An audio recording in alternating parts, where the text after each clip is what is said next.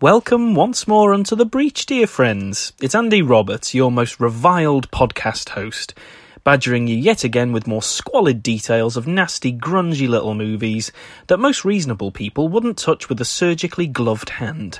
This is the Nasty Pasty podcast, named aptly so because pasties are British, and so are the nasties, the term used to describe horror or exploitative movies released on VHS during the 80s, which irked the authorities to say the least. In a manner that would make Nazi Germany and Satanic Panic America proud, the newspapers spread word of a video contagion in the country that our children were accessing violence on film in an almost pornographically prurient fashion. Scared that our chavies would revolt and reenact Lord of the Flies on good old Blighty, the government instructed the police forces to seize the foul, depraved titles from our shelves, where they were first put on trial and then burned en masse if found guilty. Yes, it did happen. Yes, it was daft. No, it shouldn't have happened. No one was held accountable for it. As there was no punishment, except for innocent video dealers who were simply trying to sell movies, I've undertaken a mission to ensure that the stupidity of this period of time is never forgotten. Instead of focusing on the nasties themselves, as they frequently stay in the limelight, I'm covering movies that were on the shelves at the same time, but they didn't make it onto the list of forbidden fruits. We've already covered a huge range of these slightly more underrated pieces of fruit, and we're going to play Adam and Steve just a little bit longer with today's episode, continuing our Women in Prison theme. Earlier, we covered 2 women in prison pictures, though it was a 2 for the price of 1 scenario. This time, it's just plain old women in prison, though a slightly more outrageous and rancid variety. Our 2 films this week, like last time, are from video nasty directors. Bruno Mattei, of Zombie Creeping Flesh fame, gives us Violence in a Women's Prison, while Jess Franco, who featured last time, returns with Sadomania. We covered the genre extensively on our previous episode too, so we're just going to dive straight into the first entry, Violence in a Women's Prison.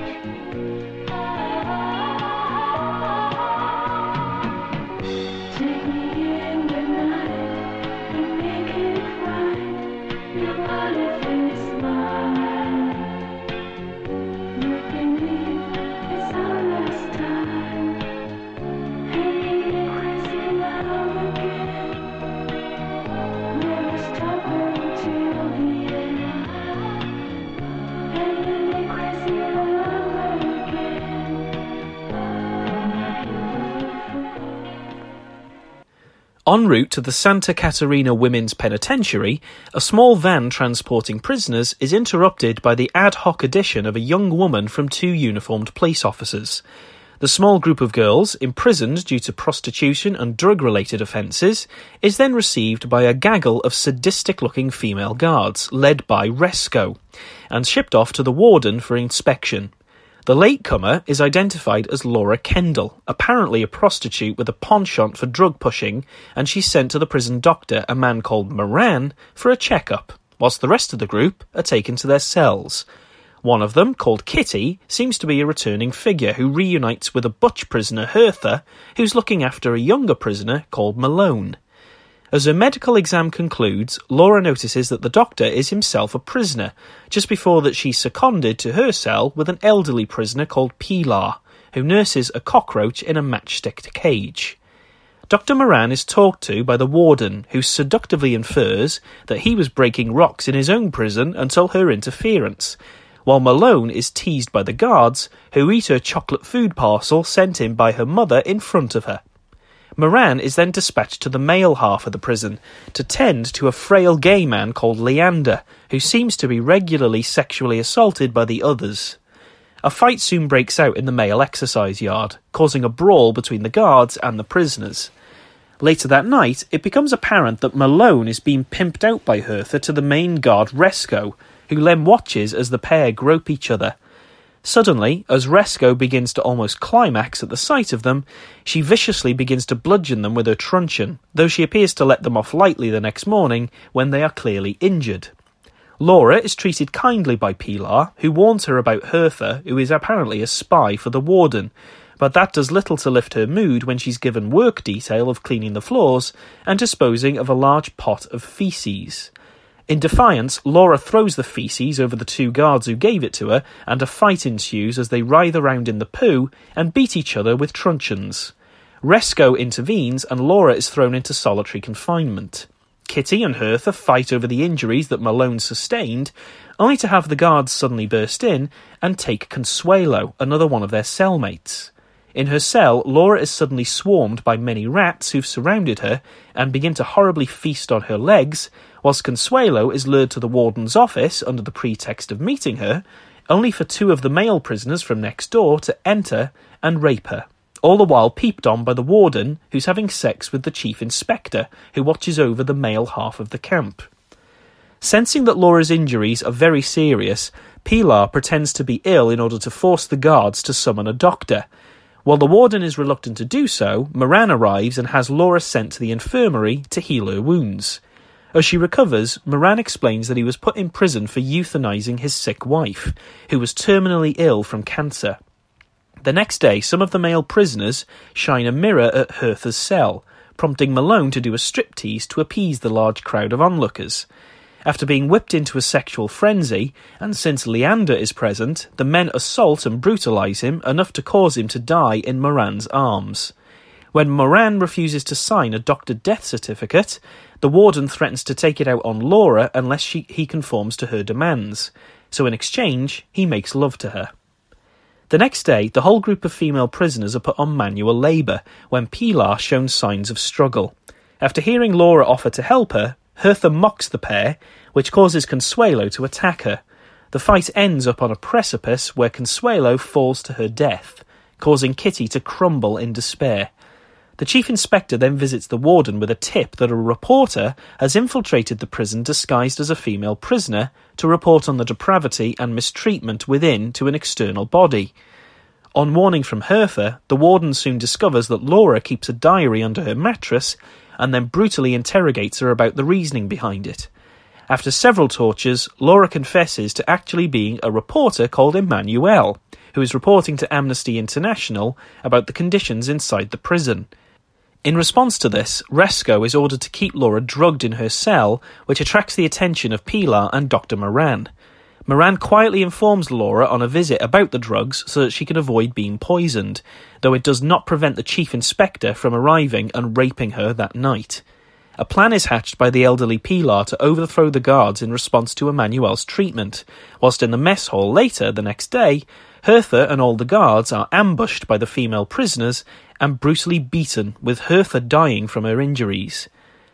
Kitty breaks Emmanuel out of her cell, and Moran escorts her out of the prison using a rope to rappel down the prison's walls. When Resco, the chief inspector, and some of his guards happen upon the scene of carnage in the mess hall, the men wrest control from the prisoners, while Resco sends them all to solitary. Confronting Pilar, Resco receives a slap from the old woman and shoots her dead in response. While she's distracted, Malone takes a spoon shiv and stabs Resco to death with it. Moran and Emmanuel hide in a barn to rest from their journey, and they end up making love. The warden, however, has discovered that both the doctor and Emmanuel have escaped, and dispatched some of the inspector's men and sniffer dogs to seek them out. Unfortunately, the pair are caught by the search team and return to the prison, where instead of being punished, they're treated to the sight of the chief inspector and the warden in handcuffs, with Emmanuel's editor in the office to free the pair, ending the film. Another collection of Madonna lilies to plant in our garden. Pity they need to grow in dung and filth. Let's go.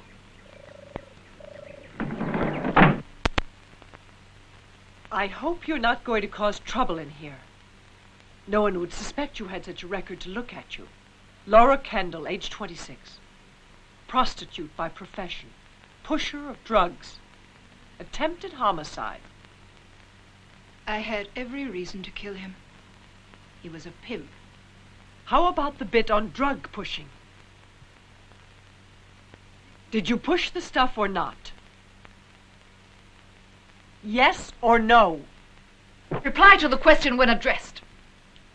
Yes. Yes, Bill. Yes, Your Honor. Yes, and say Head Warden. Yes, sorry, Head Warden. You may go.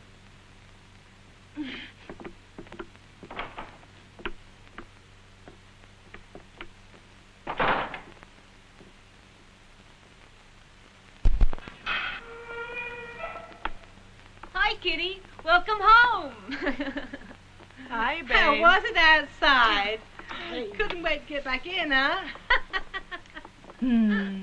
Hello, Kitty. Remember me? Joe.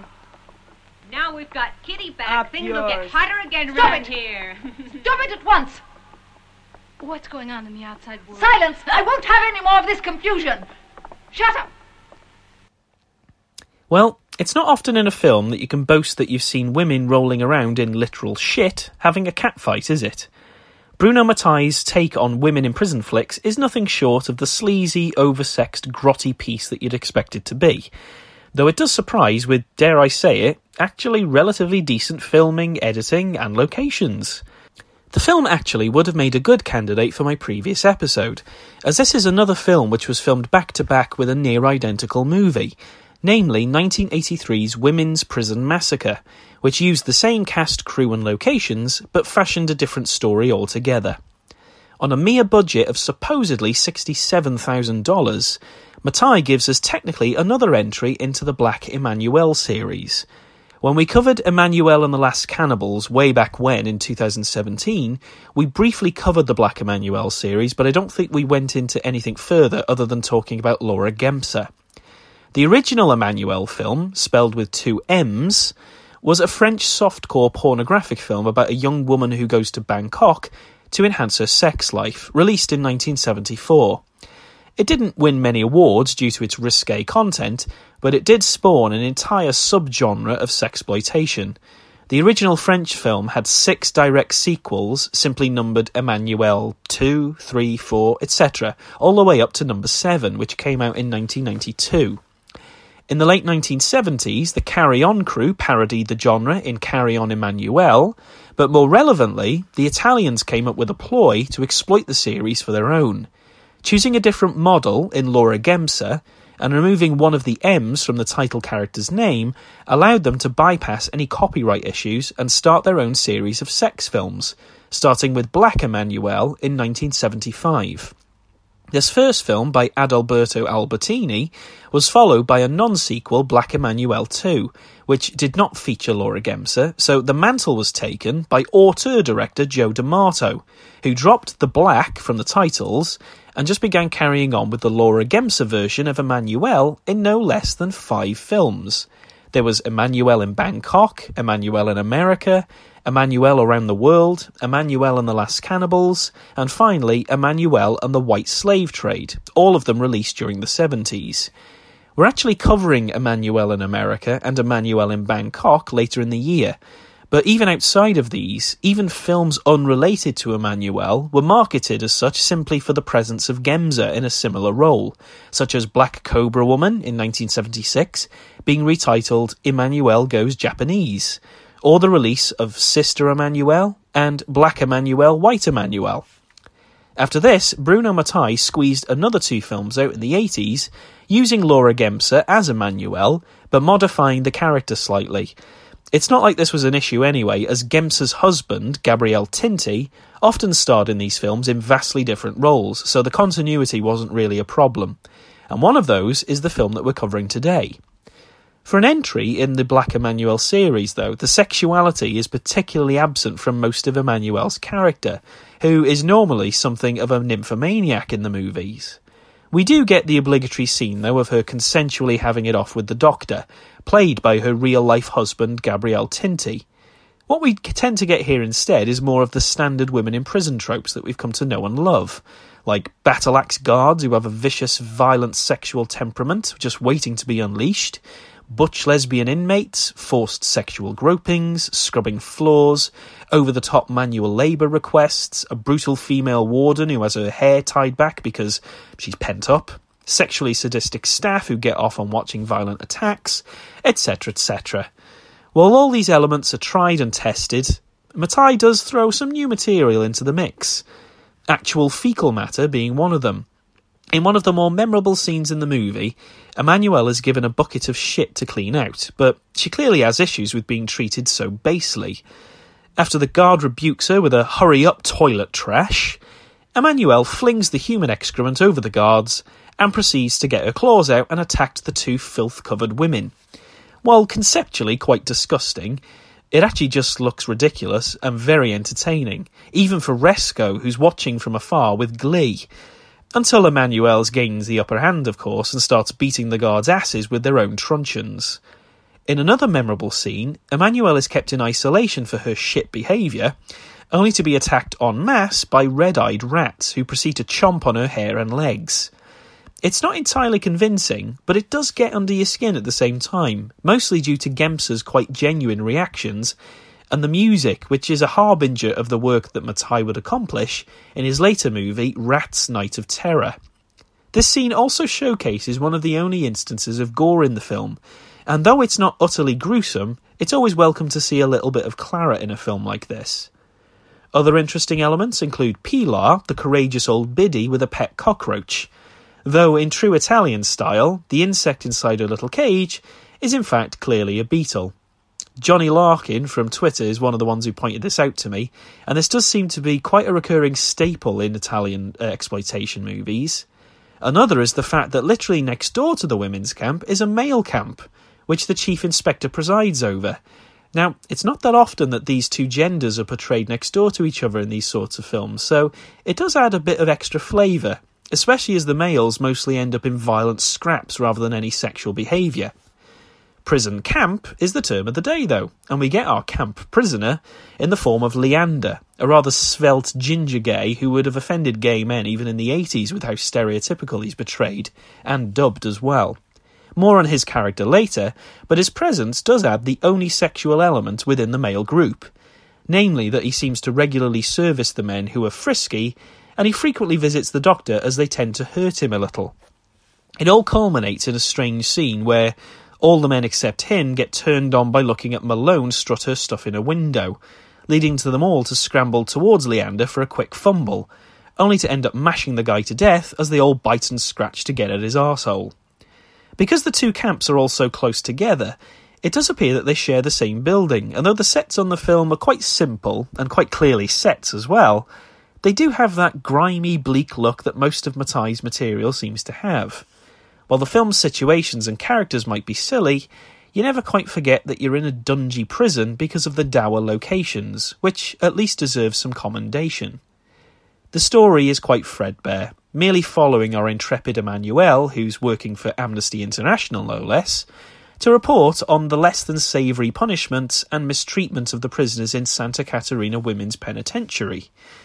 It doesn't really develop beyond the guards finding out who she is, trying to keep her from leaving, and the Doctor, whom she's slowly fallen for, rescues her, while the requisite revenge is doled out to the guards by the other prisoners.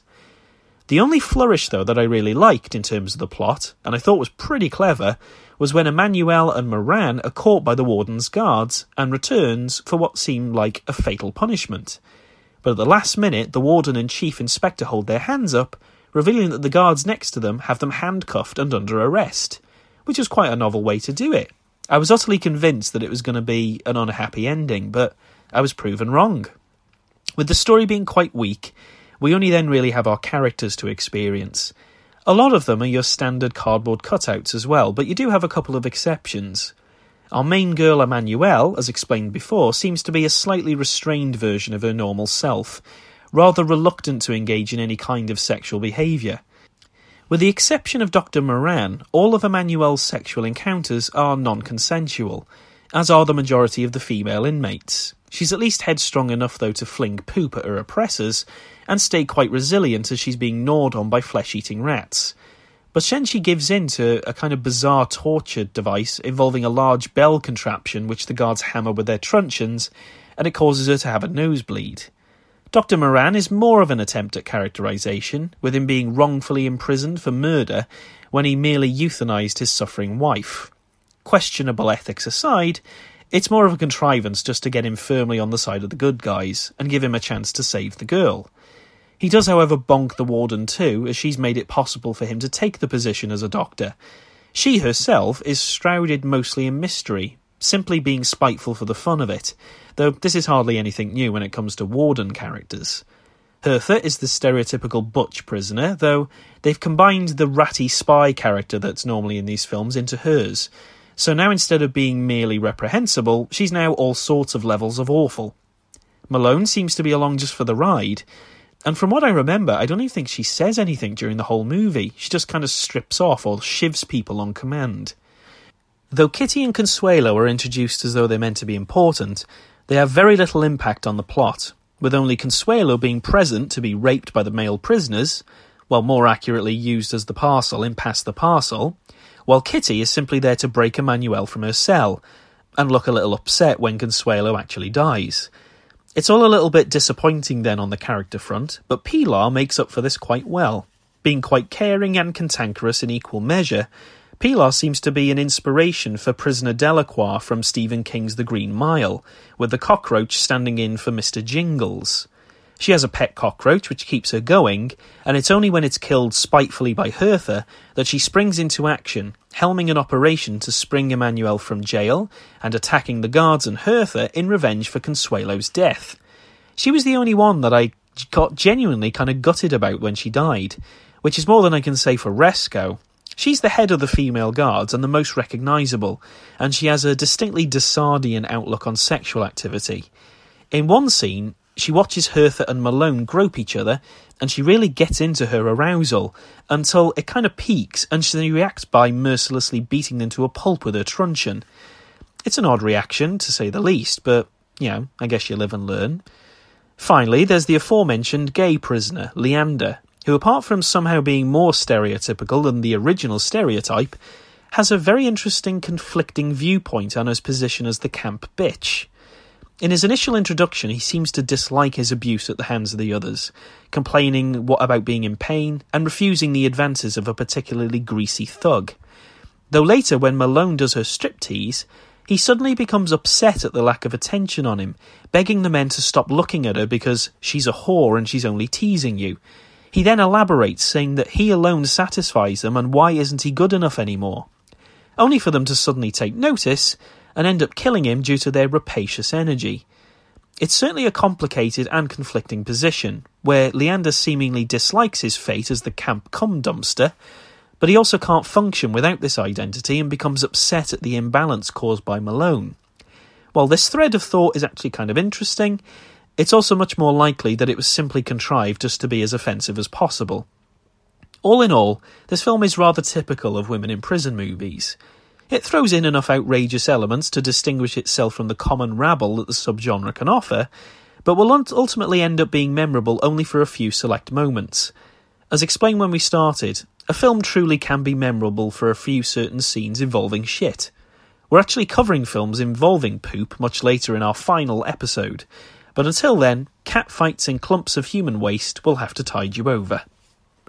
Laura Gemser plays the sapphic nymphomaniac reporter, Emmanuelle, yet again, though her character of Laura seems to be a little different to the May Jordan character in Joe D'Amato's canon, though I guess like Ilsa, it doesn't really matter about continuity in this case.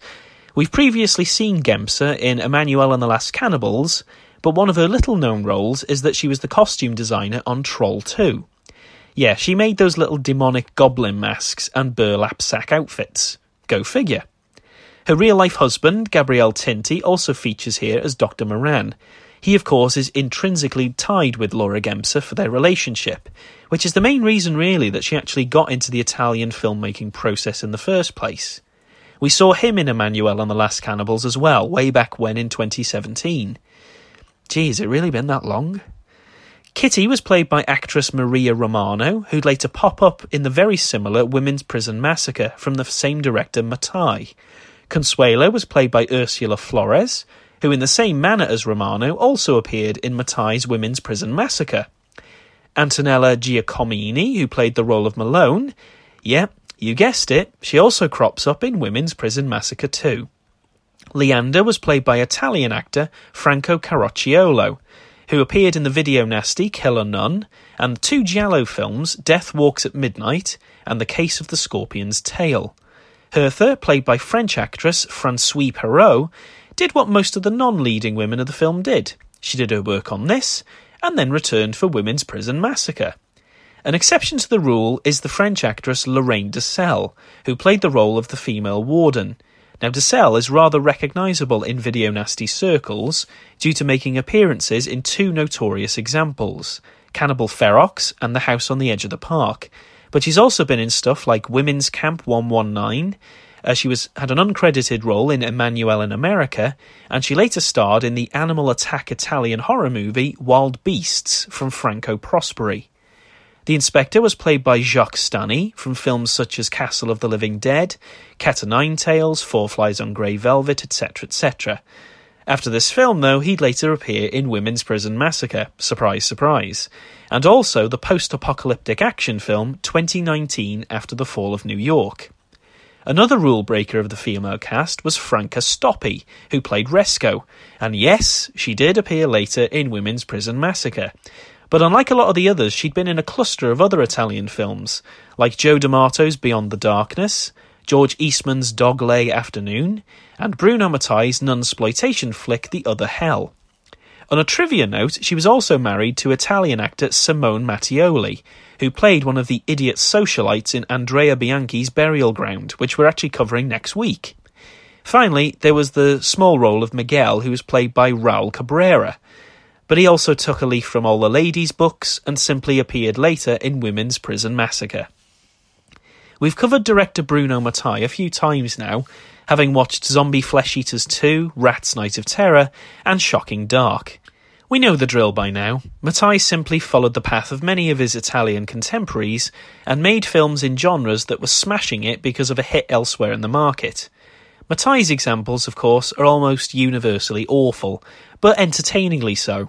Mattei also did the editing job on this film, while the writer, Claudio Fragasso, is quite familiar too, as he directed Zombie Flesh Eaters 3 and co-directed and wrote a lot of Mattei's filmography. Most people would know Fragasso, though, from his infamous Troll 2, which is aptly dubbed the best worst film in the world. The other writer on the project, Ambrogio Molteni, was probably chosen for his experience in the Black Emmanuelle series, having worked on the original Black Emmanuelle in 1975, then subsequently the new Black Emmanuelle, Yellow Emmanuelle, and then Sister Emmanuelle.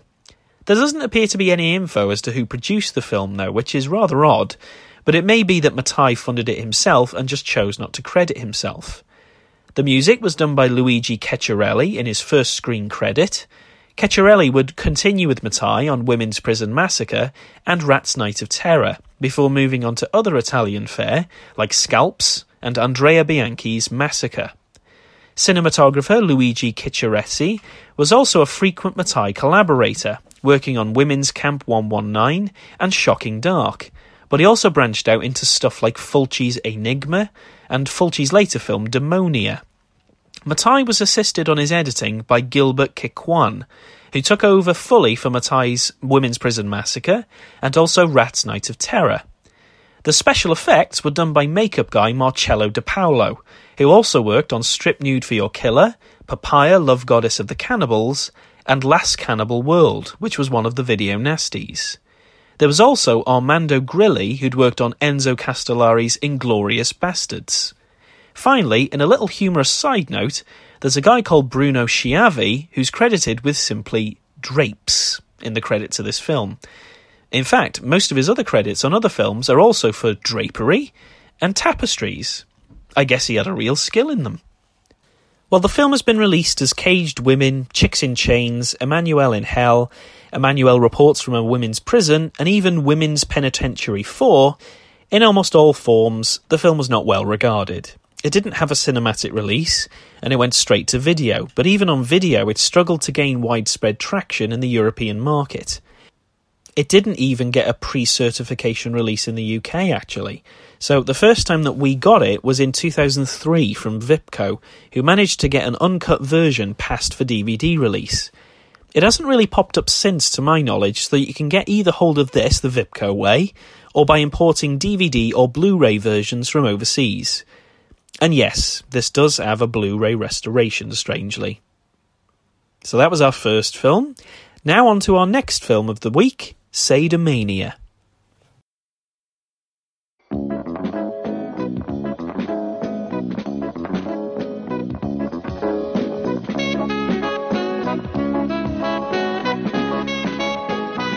White Hacienda, rehabilitation camp for delinquent women. No trespassing.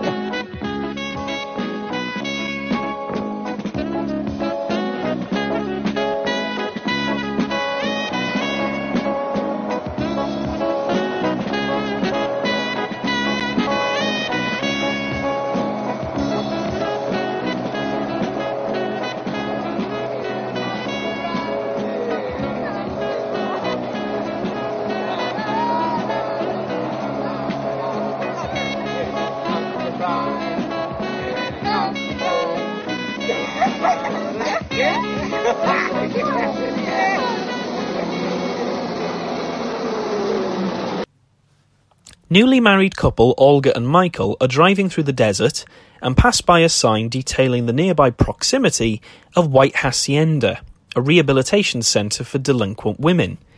Despite it saying no trespassing, the couple go past it in order to play hooky and find themselves held at gunpoint by several women and arrested.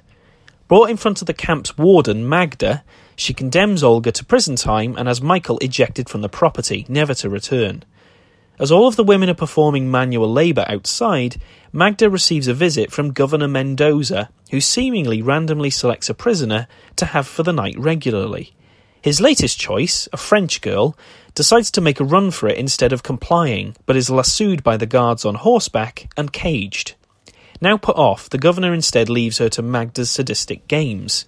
She's prodded with Magda's whip until she's whipped into a frenzy and kept in the cage for a long time, prompting Olga to state her desire for Magda's death. Mendoza and Magda then play one final game of letting the French girl free and then individually hunting her down with rifles. Chasing her into the swamp waters only attracts crocodiles, which causes her to lose her concentration enough to get shot at by Mendoza, killing her and allowing the crocs to devour her corpse. Olga's cellmate Tara has a flashback of her arrest, where she was detained for drug trafficking despite only smoking a joint. She's suddenly seized by two guards and taken to Mendoza's home, where his wife Loba allows her to freshen up and pamper herself. She then strips the young girl and begins to seduce her, while Mendoza watches. Eventually, Loba allows him to have sex with her himself, though he has a sexual problem and cannot maintain an erection, leaving him in frustration. While Olga is seduced by her lesbian cellmate Miriam, Tara is sold to a man called Mario and his band of sailors as a prostitute by Loba. One of the prisoners, called Mercedes, gets into a fight with a guard called Juna, and they end up tussling in the sands whilst the other girls watch and bait them. As punishment, Magda uses a pin to stab Mercedes in the breast, and then offers to settle their differences by allowing them to fight in supervised combat, with the victor being pardoned. Mercedes is successful and stabs Juna in the stomach, winning the fight and earning Mendoza a win on a bet with Magda. He gets to have Mercedes for the night, allowing Loba to chain her to a chair and letting a rampant dog rape her as she's restrained. Mendoza, whilst watching the spectacle, is finally able to become aroused, and he makes love successfully to Loba. Michael returns with a friend to try and bust into the prison to rescue his wife Olga, but his friend is shot dead and Michael is captured. In front of a naked Magda, the guards strip him naked and fondle him to humiliate him. She then takes the initiative and seduces him, and the pair screw as the guards watch. After they've finished, the guards take Michael towards a cell, but he manages to knock them unconscious and searches the cells for Olga. Finding her, Michael and Olga decide to rescue Mercedes from the governor's clutches in order to find out where Tara is. Loba, however, sells her into prostitution just like Tara, and Mario takes advantage of her while she's chained up. Managing to fool him into untying her arms, Mercedes snatches Mario's gun and holds him hostage, only for him to suddenly bat it out of her hand, and he rapes her. Back on shore, Mario sells her to a gay man called Lucas, who runs a brothel on the docks, where she locates Tara. Back at the prison, Magda seduces one of Olga's old cellmates in a bid to find out where she escaped, while at the brothel, Mercedes tries to heal Tara, who is suffering from infection after one of her customers bit her in the breast.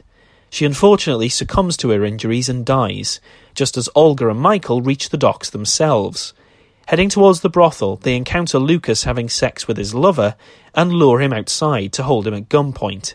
They force him to rescue Mercedes from her captivity, and the trio then escape back to Mendoza's mansion with revenge on their minds.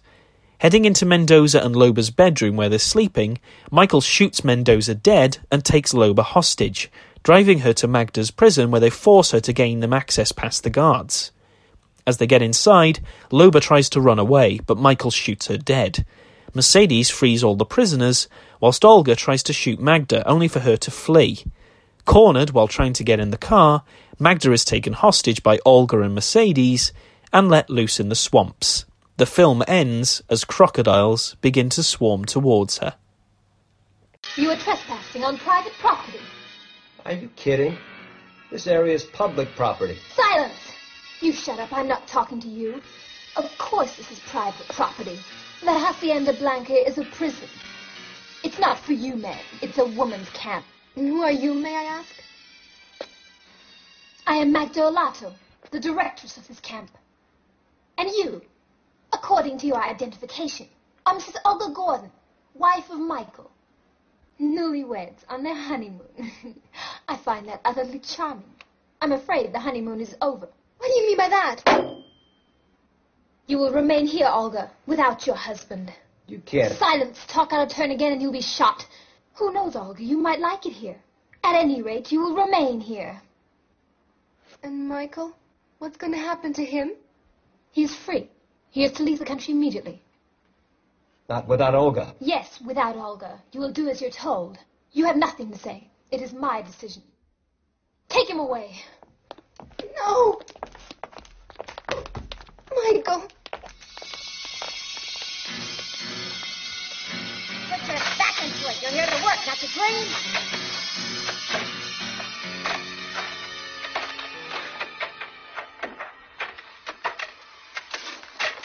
Coming from prolific Spanish director Jess Franco, Sadomania is another snab at the women in prison genre from pretty much the progenitor of the movement with his 1969 movie, 99 Women. Probably due to the time period between these two examples, Sadomania is a much more different animal and stoops to new levels of debauchery as a result. At this stage in 1981, women in prison was becoming a little more fizzled out, so any new examples were having to tread new ground in order to stay relevant or even interesting. Of course, Franco would have no trouble. The action starts with a married couple trespassing on the property of Magda, our sadistic prison warden of Hacienda Blanca, a reformative camp for women prisoners. It's the fairly standard setup for such nonsense, of course, but even for exploitation movie standards, the camp is just plain weird. It's out in the middle of nowhere, yes, but I guarantee that the place would be under some sort of governmental jurisdiction, so why a place like this is able to freely abuse the prisoners and allow instant incarceration for trespassers is ridiculous. Not only that, but a prison camp which only enforces mandatory wearing of daisy dukes and nothing else is really bizarre. Nothing really new for women in prison flicks either to have some flesh on show, but this is one notable case of which I actually forgot that the women were naked after a while because you become so blind to the fact that they're all topless. It's pretty much relentless too, taking up at least 90% of the film's runtime. So while the target audience clearly excludes someone like me, I can imagine even heterosexual men getting a little bored of the constant shoving of boob into the camera. Despite Franco's expected attention to the bare female flesh in the film, and his characteristic zooms, the camera also captures some really quite beautiful shots of the locations in some surprisingly stunning compositions. The screenplay also throws in quite a few elements that spice up proceedings in a way that's beyond what you'd normally expect, again like the previous film. One of these elements is Mendoza's problem. It's quite usual in a film of this calibre that the male authority figure has a sexual dysfunction, which usually involves him taking it out on the female prisoners in ways other than sexual. This is also present in the film, but to a much more developed and extended degree. In this example, Mendoza is seemingly unable to maintain an erection, or when he does, he fails to reach climax. His wife Loba, though, is uncharacteristically understanding, and seems to love him deeply, enough to indulge in his awkward needs when it comes to his sexual proclivities. She engages herself in lesbian behaviour to entice him, and then allows him to screw prisoners in front of her so that he can build up his stamina and finish with her. The overarching plot, though, is that they're trying to conceive, but Mendoza frequently fails, causing Loba to frustratingly sell the girls into prostitution to the flamboyantly camp Lucas via Mario. This all reaches a point to one of the more memorable scenes in which Loba uses Mercedes as the experimental receptive partner and adds a rampaging dog into the mix as the active partner. This spectacle of bestiality apparently arouses Mendoza enough to reach his full conclusion with Loba, and then all is apparently well. It's a pretty grim scene by all standards, really, but thankfully, it's not really explicit at all. In fact, it actually looks like the dog is just incredibly friendly and merely jumping on the actress. There's nothing really shown, it's just more implied than anything else.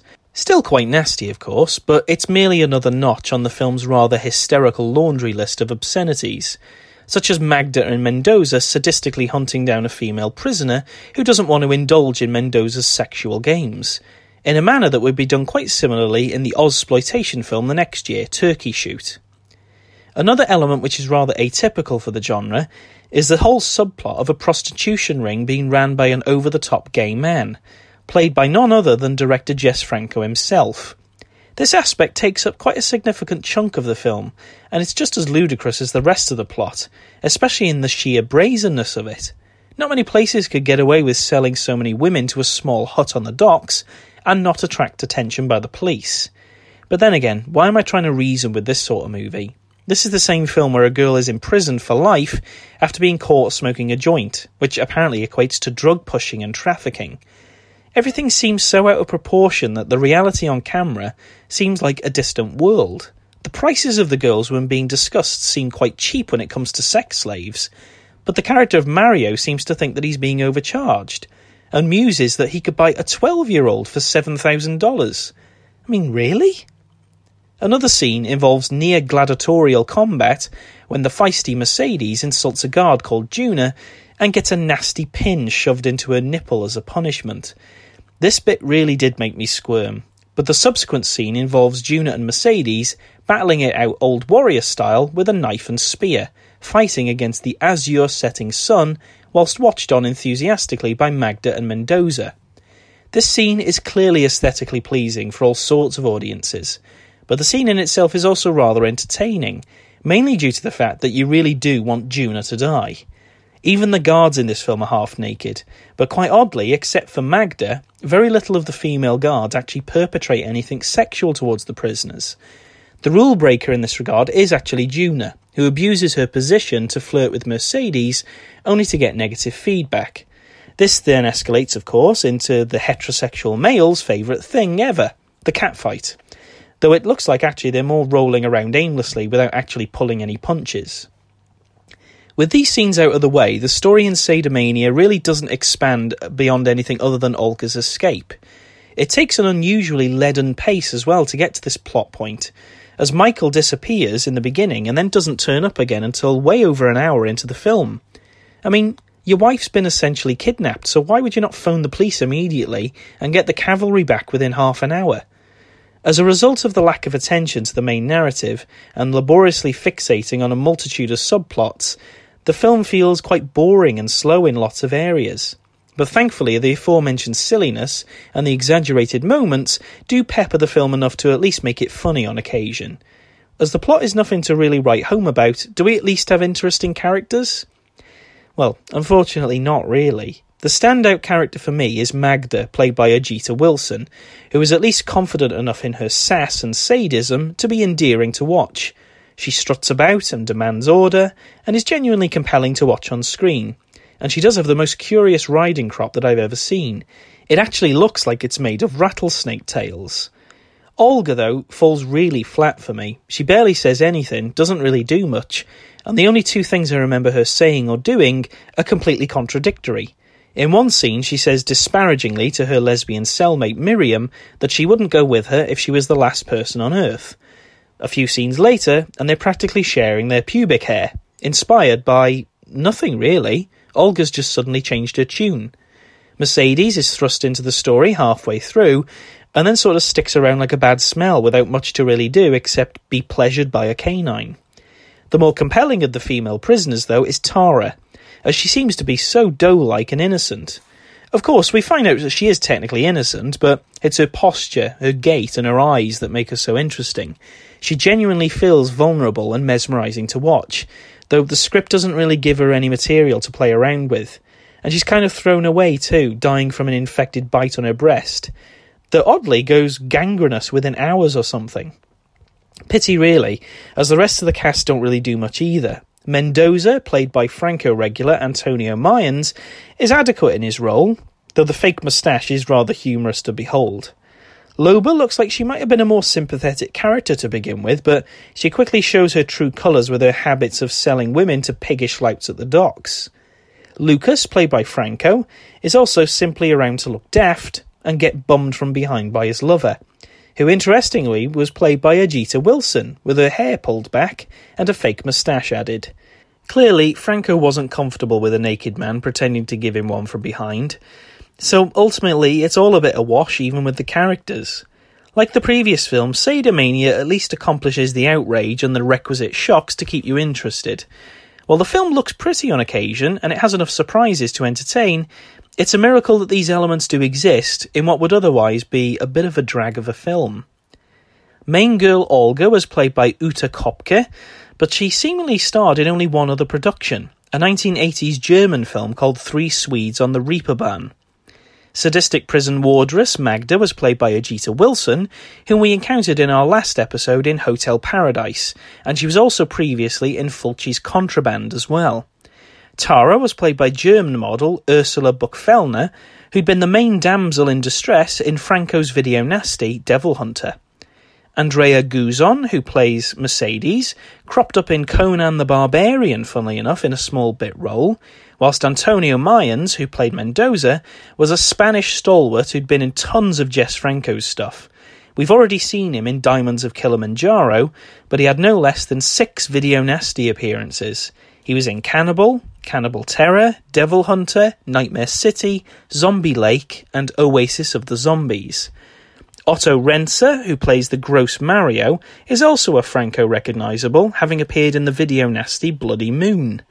But that's pretty much it for the cast. It was a rather low-budget feature, and the casts were mostly one-offs.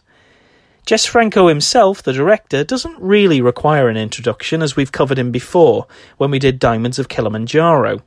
He was one of the most prolific directors of his time, knocking out movies left, right and centre, and he had no less than 6 video nasty entries, including Cannibal, Devil Hunter, Bloody Moon, Oasis of the Zombies, The Demons, and The Erotic Rites of Frankenstein. Franco, of course, wasn't averse to getting his hands dirty, though, so on Sadomania he also provided the music and edited the film, while assisted by his life partner Lena Romay. Romay also helped direct the film, and the pair would come to be known as a lifelong team for most of their professional career. Coming back to the music, though, for a second, there's actually excerpts here from Franco's slasher film Bloody Moon, as well as the Eurocine film Zombie Lake, which Franco apparently helped write. Franco also co-wrote the film with Gunter Ebert, who'd worked on 1970's Dorian Gray and 1969's House of Pleasure. The film was produced by Julio Parra, who was mainly a production supervisor on films like the original Django in 1966 and 1975's Evil Eye. Jess Franco's cinematographer of choice, Juan Soler, was also present on this film in the same capacity. He'd worked on most of his nasties as well, like Bloody Moon, Cannibal, and Devil Hunter. Finally, the makeup effects were done by Elisenda Villanueva, who worked on Daughter of Dracula and Virgin Among the Living Dead, as well as the very disturbing In a Glass Cage from 1986. Sadomania premiered in West Germany in March of 1981 under the title Hölle der Lust, which roughly means Hell of Lust. It was then released in Spain and France before coming out in the UK cinemas as Prisoners of the Flesh. In this version, however, a pre-cut version was submitted which ran around 77 minutes, which already had around 20 minutes removed, but it was further cut of 17 minutes, leaving the total running time a mere 60 minutes long. It didn't make it onto VHS afterwards, presumably because in such a drastically censored version being shown previously, no one really would have been interested anyway. It was submitted again for certification in 1994 for a VHS from Redemption, but it was outright rejected. The British public wouldn't see this film again until 2005, when Anchor Bay submitted the full version. It did get cut, however, by 17 seconds to the scene of Mercedes having her nipple stabbed by the needle. So this is the most complete version available at the moment. But you can import it from overseas, from the US, or from European markets.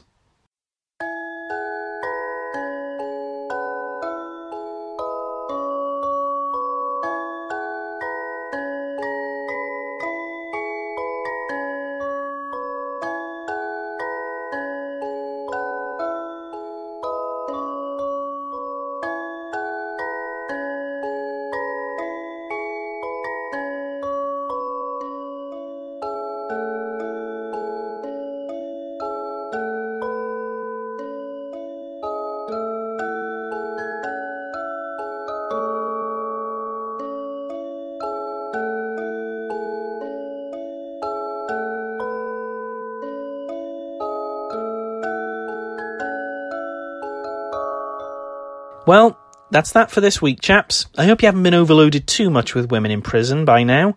It's the last time we'll be covering that subject anyway, as we're moving on to something different next time. Next week on the Nasty Pasty podcast, we're covering zombie rip-offs. 2 films that heavily rip off another more successful zombie film. We'll be talking about Andrea Bianchi's Burial Ground, which rips heavily on both zombie flesh eaters and Tombs of the Blind Dead, while the other film, Flesh Eater, also known as Zombie Nosh, liberally steals from Romero's Night of the Living Dead. Join us next week then, folks, and until when, you know where you can find me. You can find me on social media like Twitter and Facebook. Just search for Nasty Pasty. Take care now.